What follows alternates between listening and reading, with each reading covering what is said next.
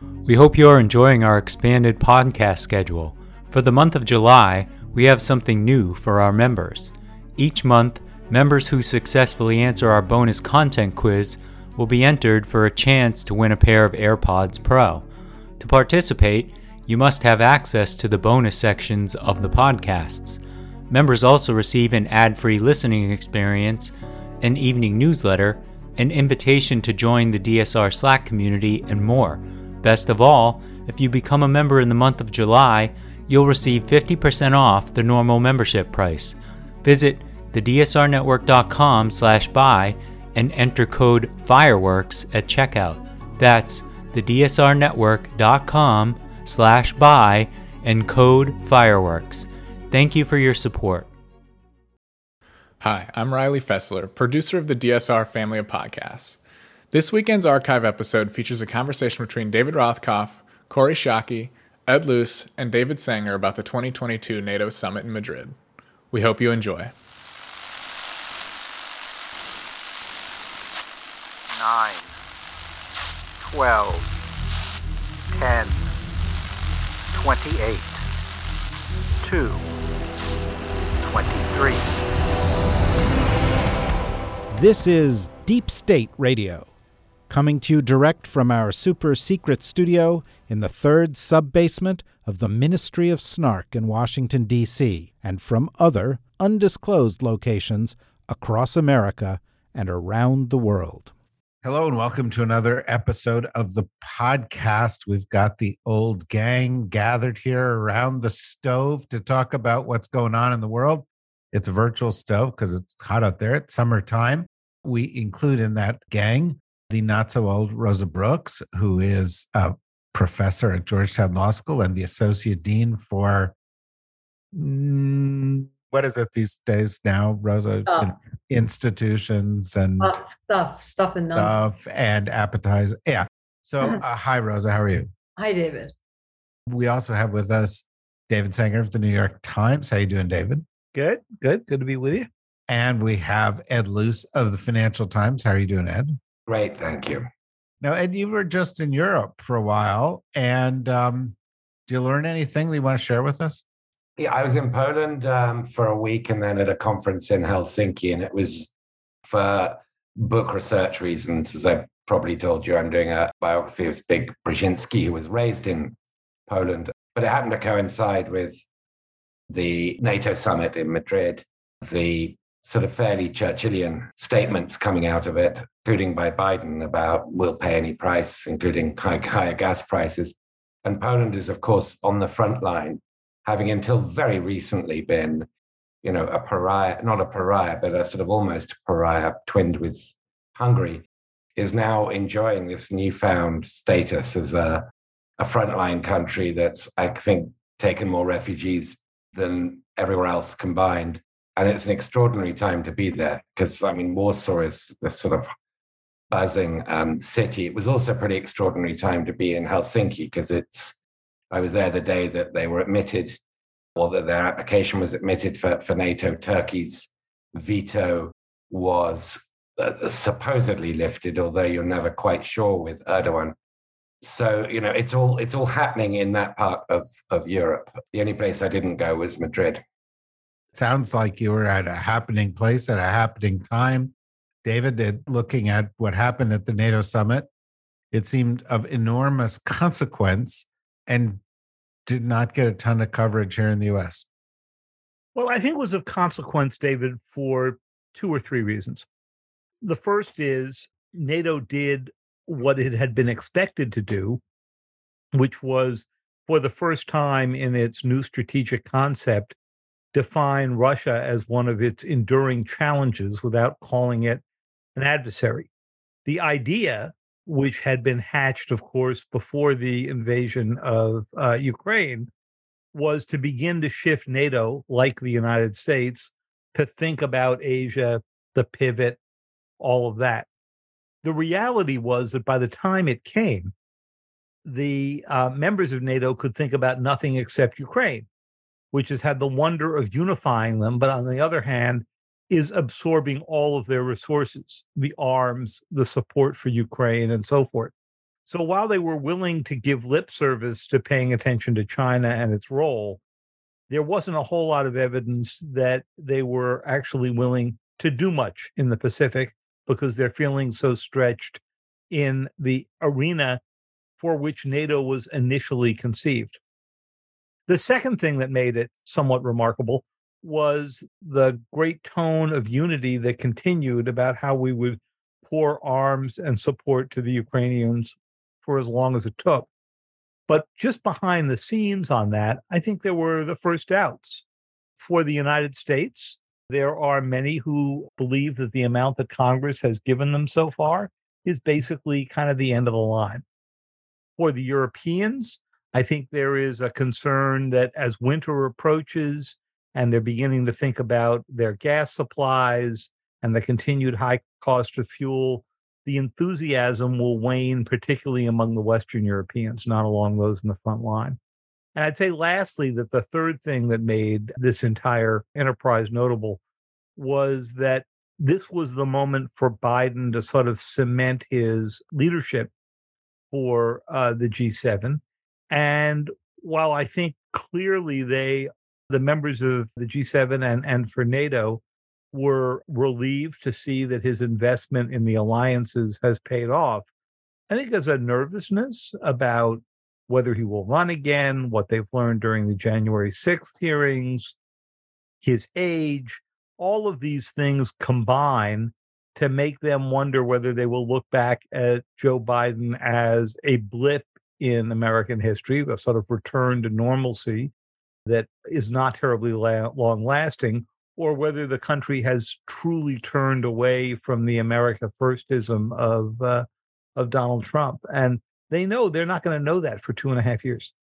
Yeah, although there may be some clues along the way. You know, Rosa, when I think about this, we're foreign policy nerds. So we go, oh, wow, NATO has Finland and Sweden in it. NATO is more unified than ever. And the first time, we had Asian leaders there because of this shift to China, and America is well thought of. And frankly, those aspects of foreign policy that pertain to alliances look pretty good by and large. And there have been some significant successes. Last year, there were a lot of economic successes for the Biden administration. More jobs created in the last 3 Republican administrations added up. Record growth that hasn't been seen in decades. Major legislation passed, including some on a bipartisan basis, ranging from infrastructure to guns. And I saw a poll this morning, a Monmouth poll, that showed that something like 10 or 11% of Americans thought we were on the right track, and 88% thought we were on the wrong track as a country. So it seems like for all these successes, it's not resonating with the American people. You've just been out there in the middle of America for a month. How do you reckon that? I think there are two things going on there. One is all the things that you just mentioned, great as they are, don't compensate the sort of average American for the impact of incredibly high inflation. I think that is hitting people, directly in the wallet right now, and it's very scary. And none of the news is particularly good on that front. I don't think there's any real sense that, oh, this is just a blip, it'll end in a couple months or something like that. I think there's a real sense of this is going to endure, and people's wage increases are not keeping pace with inflation. So there is a real sense of, I think, anxiety. As you know, David, an astonishingly high percentage of Americans really do live paycheck to paycheck.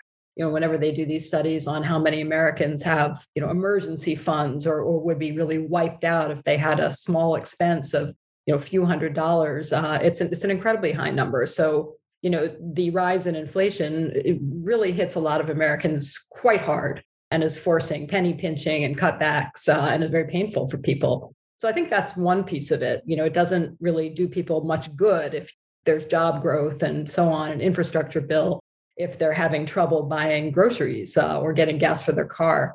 I think the other thing that's going on that is specific to that kind of poll, the sort of satisfaction of the direction of the country, is that it doesn't just reflect people's sense of what has been happening, but it also reflects their sense of future threats. And I think that there is a very widespread sense of anxiety about what the future holds for the country. The majority of Americans, as you know, are not far right. The majority of Americans support abortion rights, for instance. The majority of Americans support tighter gun control. We have a Supreme Court that's out of step with the majority of Americans.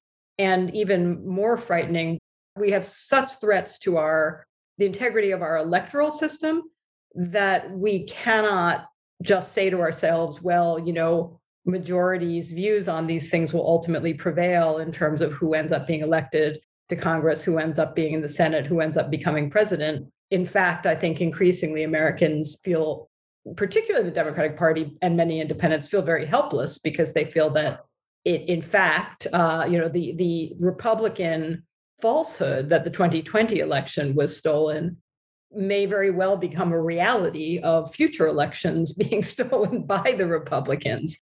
And, it doesn't make people feel positive or optimistic about the future of the country. And I think that's what you see reflected, a sense that we are going to face growing political conflict, including violent conflict, that we are going to see increasingly the country veering in a direction that most Americans don't want it to veer in, but fear they will have little ability to prevent.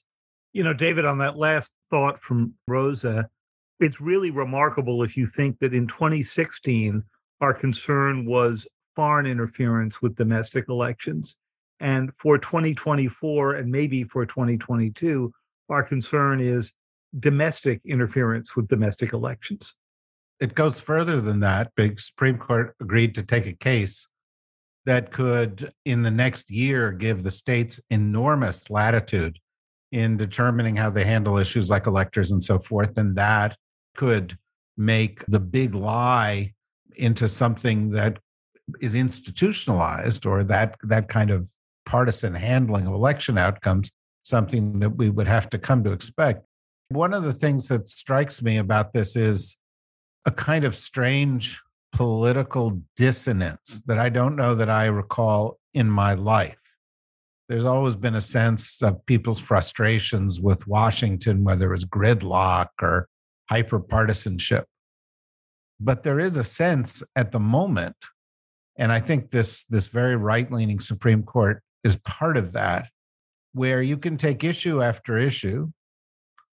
Rosa began to do the list, but it can be abortion rights or gun rights or fairer taxes or education reform or fighting climate change, or et cetera, et cetera. And 2/3 or more of the American people support it. And yet you can't get any progress on any of those things because of the way the system is wired. So there's kind of political dissonance. Washington doesn't connect to the rest of the country. The majority of people don't have a lot of hope that their views are going to get translated into action.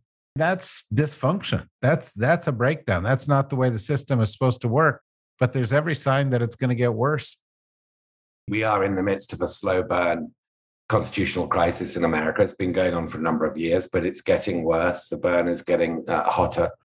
And it's extremely hard to see how we stop that we get into a different narrative. Francis Fukuyama talks about vetocracies. Well, we have a situation where even when the Democrats are in majorities at the federal level, they can't get much done, except in very improbable circumstances of having more than 60 seats in the Senate, which is just not going to happen. And the system, as you say, is not functioning the way it was designed. Well, it was designed to prevent, in Tocqueville's words, the tyranny of the majority. It had those famous checks and balances, but presumed a degree of cooperation on issues of overriding common interest. But what we have now, I think, is the tyranny of the minority. And that's really crystallized in the Supreme Court. 6-3, as far as the eye can see, even if the Democrats, in a highly improbable situation, had unified control of Washington, of Congress and the White House for the next 6 years, that 6-3 split is unlikely to change. At best, maybe 5-4. So this is something I think that justifies the fatalism you and Rosa have been talking about. We've got probably 15, 20 years now of Trump's most enduring legacy, which is, I think, a theocratic Supreme Court. I mean, I don't want to indulge in too much hyperbole, but when I saw the other day somebody likening this Supreme Court's agenda, Clarence Thomas, of course, in one recent ruling saying we should look at Lawrence, we should look at Griswold, we should look at Obergefell, namely anti-sodomy, contraception, and gay marriage, that is more akin to the Council of Guardians in Iran, the body of mullahs that oversees and basically is far senior to the elected representatives of the country, than it is to legal systems and constitutional courts in other democracies. You go to Germany, go to Belgium, go to France and ask them the names of their senior judges on the constitutional court. Nobody has a clue. Nobody has a clue who they are because they're not that important. And because there isn't this massive sort of challenge to common sense thinking about the evolution of laws and constitutions to keep pace with time. Originalism is an original and unique American concept. So I understand this fatalism, and I'm racking my brains to find how we break out of this narrative. I don't know, other than in probably large democratic majorities, that could happen. I would add, by the way, and Rosa, as a constitutional law scholar, can correct me if I'm wrong, but I believe the term for originalism is actually a crock of shit, because isn't that the term? It's because when you say the Second Amendment guarantees something it doesn't begin to guarantee, or that in cases like abortion we should be looking at history and tradition, when you on the case of abortion you're granting a sweeping power to the courts and the federal government, and on the case of gun rights you're saying no, this must be up to the states, when it's completely hypocritical, when you have justices citing judges who were known for presiding over witch trials, and in another instance, a judge, Clarence Thomas, suggesting that the COVID vaccine came from aborted fetuses. There's nothing original. I mean, it's original thinking, but it has nothing to do with the original text of the Constitution. I would actually disagree with that. I think the problem is different. I think that it is possible to make an intellectually coherent originalist argument for reaching the results the Supreme Court has recently reached on abortion, on gun control, et cetera.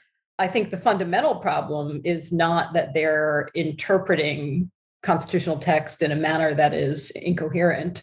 I think the real problem is that we as Americans accept the notion that a document, that was drafted and adopted, itself adopted in an extra legal fashion in 1787 by a tiny elite group of, white male slaveholders, should be binding on us today. I mean, that's the crazy thing, right?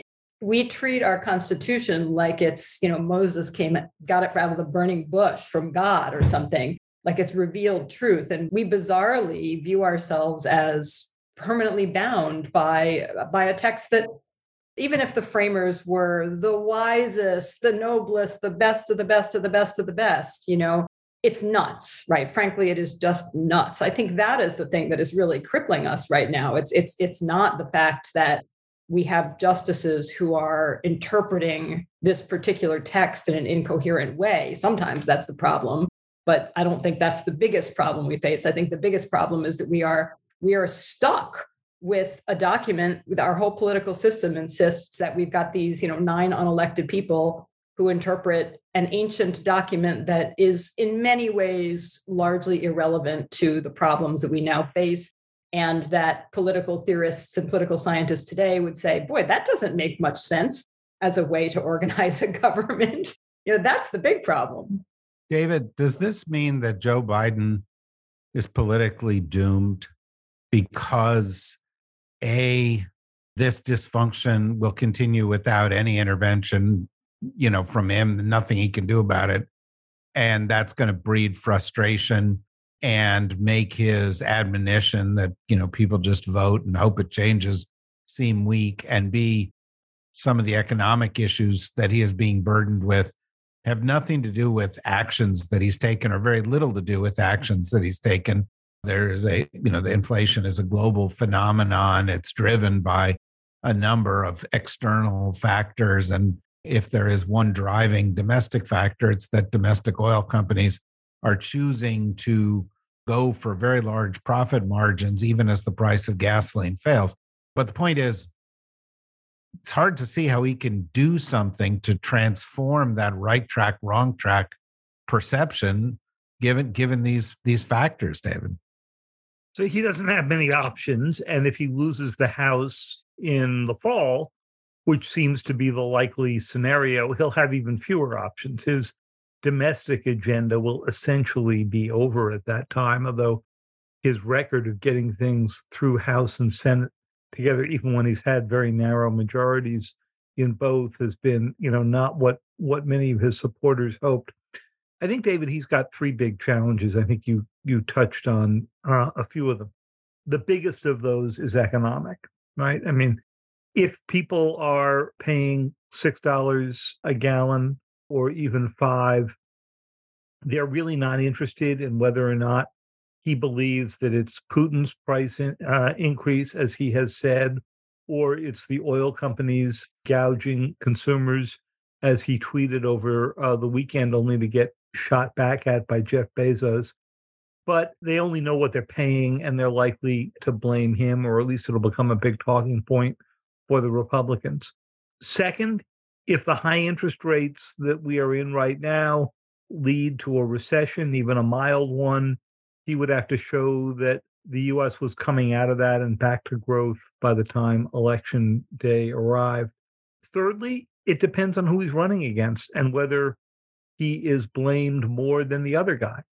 If it's Donald Trump, which I think is less likely than some of the other possibilities, then I think he can make a reasonable argument that Trump set up much of the disillusionment in the American institutions and undercut those institutions and attempted to undercut the election. If it is somebody who is a more moderate Republican, then I think he's got a much, much harder road to go. And then, of course, there are always the overriding issues of his age. He'd be 82 when inaugurated, 86 at the end of his second term. Before we started this podcast, I thought, this is the direction this conversation would head. And so I thought, well, we should call this podcast Ain't No Cure for the Summertime Blues. And, you've certainly lived up to it so far. We've got 15 minutes to go. This is where we take a break. We say... saving the good news for the last 15 minutes. The solutions will come in the last 15 minutes, and also great stock tips. This is also where we all sing Gershwin's Summertime. Yeah, Summertime. Exactly. I'll go get my wife, the singer, to come in to add to that. But in any event, for those of you who are not members, we say bye-bye. And why don't you go become a member? It doesn't cost that much. And then you'll get all the benefit of this, listening to Ed sing Summertime and other things. And you should do that. And then listen to the rest of the show. For those of you who are members, we'll be right back.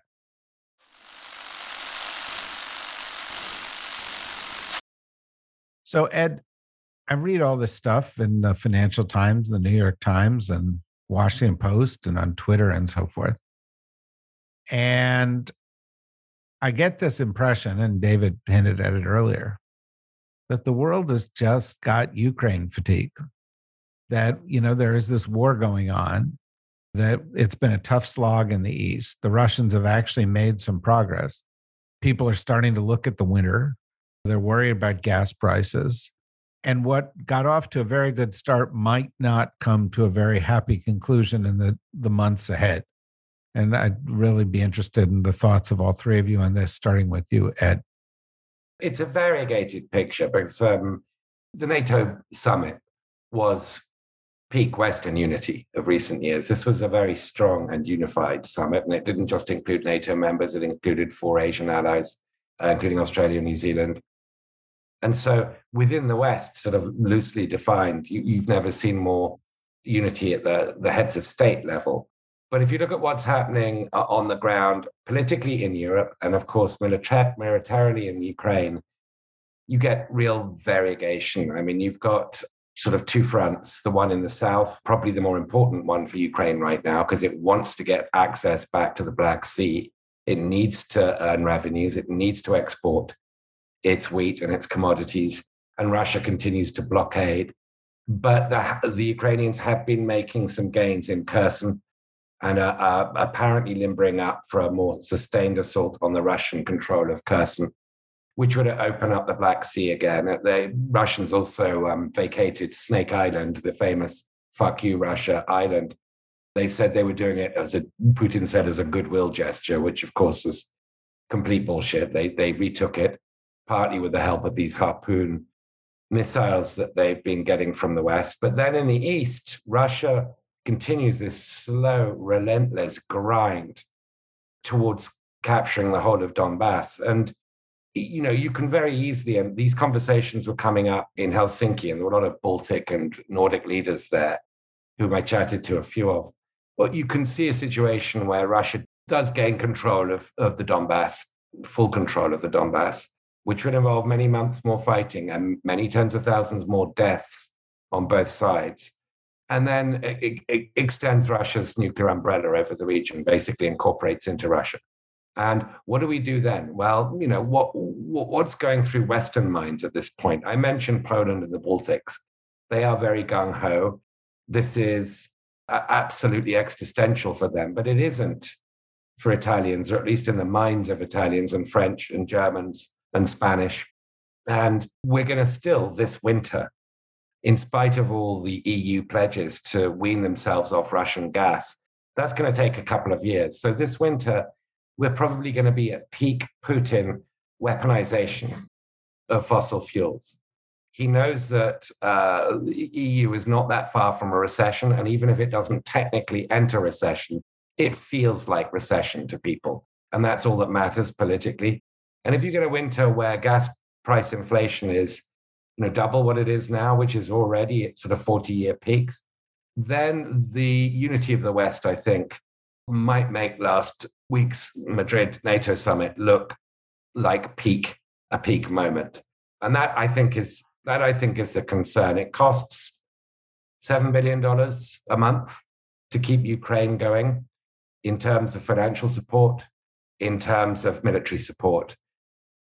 I don't know how much longer the West is going to uncomplainingly stump up that money. It should, but the longer this goes on, the more that fatigue that you mentioned is going to become a problem.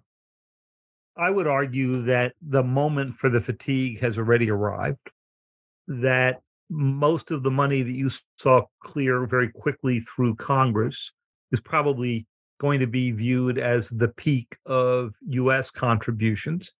That will play out through September. But remember that money not only includes weapons, but $1.5 billion a month just to keep the Ukrainian government running, which is supposed to be matched by another $3.5 billion from the other allies. The interesting question is, does all that money show up? And who's willing to keep financing Ukraine past that moment?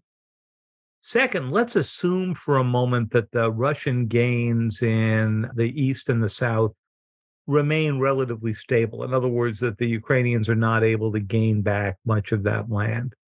Does it make a difference to the West that you've got a 20% smaller Ukraine? Does that affect their ability to enter the EU, even though that would take many years? Their eventual ability to join NATO? Does it affect when they can begin negotiations with the Russians? Do they acknowledge as a de facto matter that the Russians are occupying that territory, even if they argue that it is truly Ukrainian territory? So I think we're into the much harder part of the war here, where, as Ed pointed out, the European unity is going to be under pressure because of the gas and oil. The American role in this is going to be under pressure because people will be tiring of the high gas prices and the continued support. And the Ukrainian ability to stay unified on a strategy may also show a few fractures. I think that's right. I mean, and the last thing David said, I think it's inevitable. The Ukrainians at this point seem to be taking very heavy casualties, and notwithstanding what the political leadership is saying right now, it's quite easy to imagine a substantial majority of Ukrainians 6 months down the road saying, forget the Donbass, it's not worth continuing to sacrifice so many people. That Ukraine did not have obviously full control over that region a year ago. So what exactly has changed? If you're an ordinary Ukrainian, you just say, fine, give it to them. Not happy about it, but it's just, how many more lives will we sacrifice to maintain, to recapture control over that region? So I do think that as I think David and Ed are exactly right. I also think Americans being a shallow people, we love a winner. In the early stages of the Ukraine war, when the plucky Ukrainians were racking up substantial victories against Goliath in the form of the Russian military, people were very excited, and there was a sense of like, woohoo, wow, they might really actually win this thing. And now that we're back, now that we're in the quagmire phase, in the long, slow slog, lots of casualties, not a huge amount of rapid change in the state of affairs on the ground. I think that, again, in terms of the American public and many Western publics, there's a little bit of a sense of, okay, this was really cool and exciting for a while, but it's not anymore. Now it's boring, and we don't know where Donbass is anyway. So why can't these people just, why do we have to keep sending money to these people forever and ever? And I do think that almost always happens. That is the pattern of American public support, which translates into congressional authorizations and appropriations when it comes for aid to foreign countries. So I think it is quite likely, barring some significant shift on the ground, that Western support will begin to taper off, and Ukrainian enthusiasm will also begin to taper off. And that may be the right thing, right? I mean, the Russians have experienced enormous setbacks to the extent that we don't want the Russians to be able to experience a real victory. That there is no victory anymore for them. There are greater and lesser degrees of further catastrophe and humiliation, but there really is no victory for them. And I don't think it would necessarily be at all wrong for the Ukrainian people to decide that it's not worth sacrificing so many more lives. They've already gained a tremendous amount in intangibles, and maybe it doesn't matter that much. Maybe it's not worth those lives. I think Rose is correct on that. But remember, if you're going to end the war, that involves lifting sanctions on Russia. And for Ukraine and the West, but Ukraine in particular, to agree to lift sanctions on Russia, there's going to have to be war crimes. There's going to have to be some accounting for Russian war crimes in Ukraine. Are the Russians going to agree to that? I think Russia's made a bet. It's thrown in its lot. It's basically betting it can survive as a sort of giant Iran, Eurasian Iran. It'll sell fossil fuels. It'll keep itself going. It won't be as wealthy or as oligarch-ridden as during the pre-February 24th period. But it's made a bet it can be a semi-pariah or a full pariah to the West and subsist and continue and be militarily strong. Would it agree to these kinds of terms to end the war? I'm not sure that saying Ukrainians are going to get fatigue, and we will have already long since had fatigue, and therefore will at some point sort of agree to split the difference and end the war, takes into account the complexity of what is involved in ending a war. Under what conditions would we lift sanctions on Russia? And I don't believe Ukraine, for one, would agree to lifting any sanctions on Russia. Italy might be enthusiastic, but Poland, the Baltics, the Nordics, Britain probably would not be keen on doing so unless there were accounting for Russian war crimes, but also unless there was some kind of undertaking that this wasn't just a pause before Russia resumes its intention of regaining the whole of Ukraine.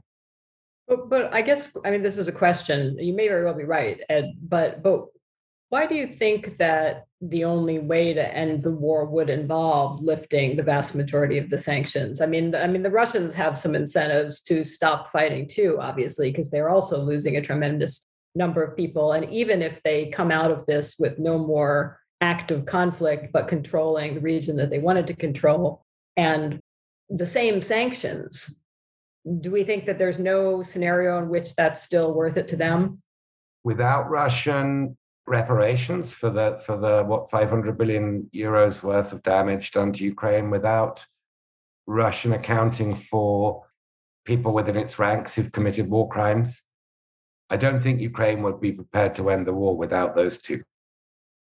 And, I think, hating to be caught in agreement with Ed here, but the fact of the matter is that imagine politically how difficult it would be for Biden to begin reversing sanctions after all he has said. I mean, his press conference in the other day at the NATO meeting in Madrid was the most Cold War sounding element. He was asked, how long should Americans be willing to pay the price of gasoline? And he said, basically, as long as the Russians are inside Ukraine. Well, the Russians are going to be inside Ukraine for some time, we think.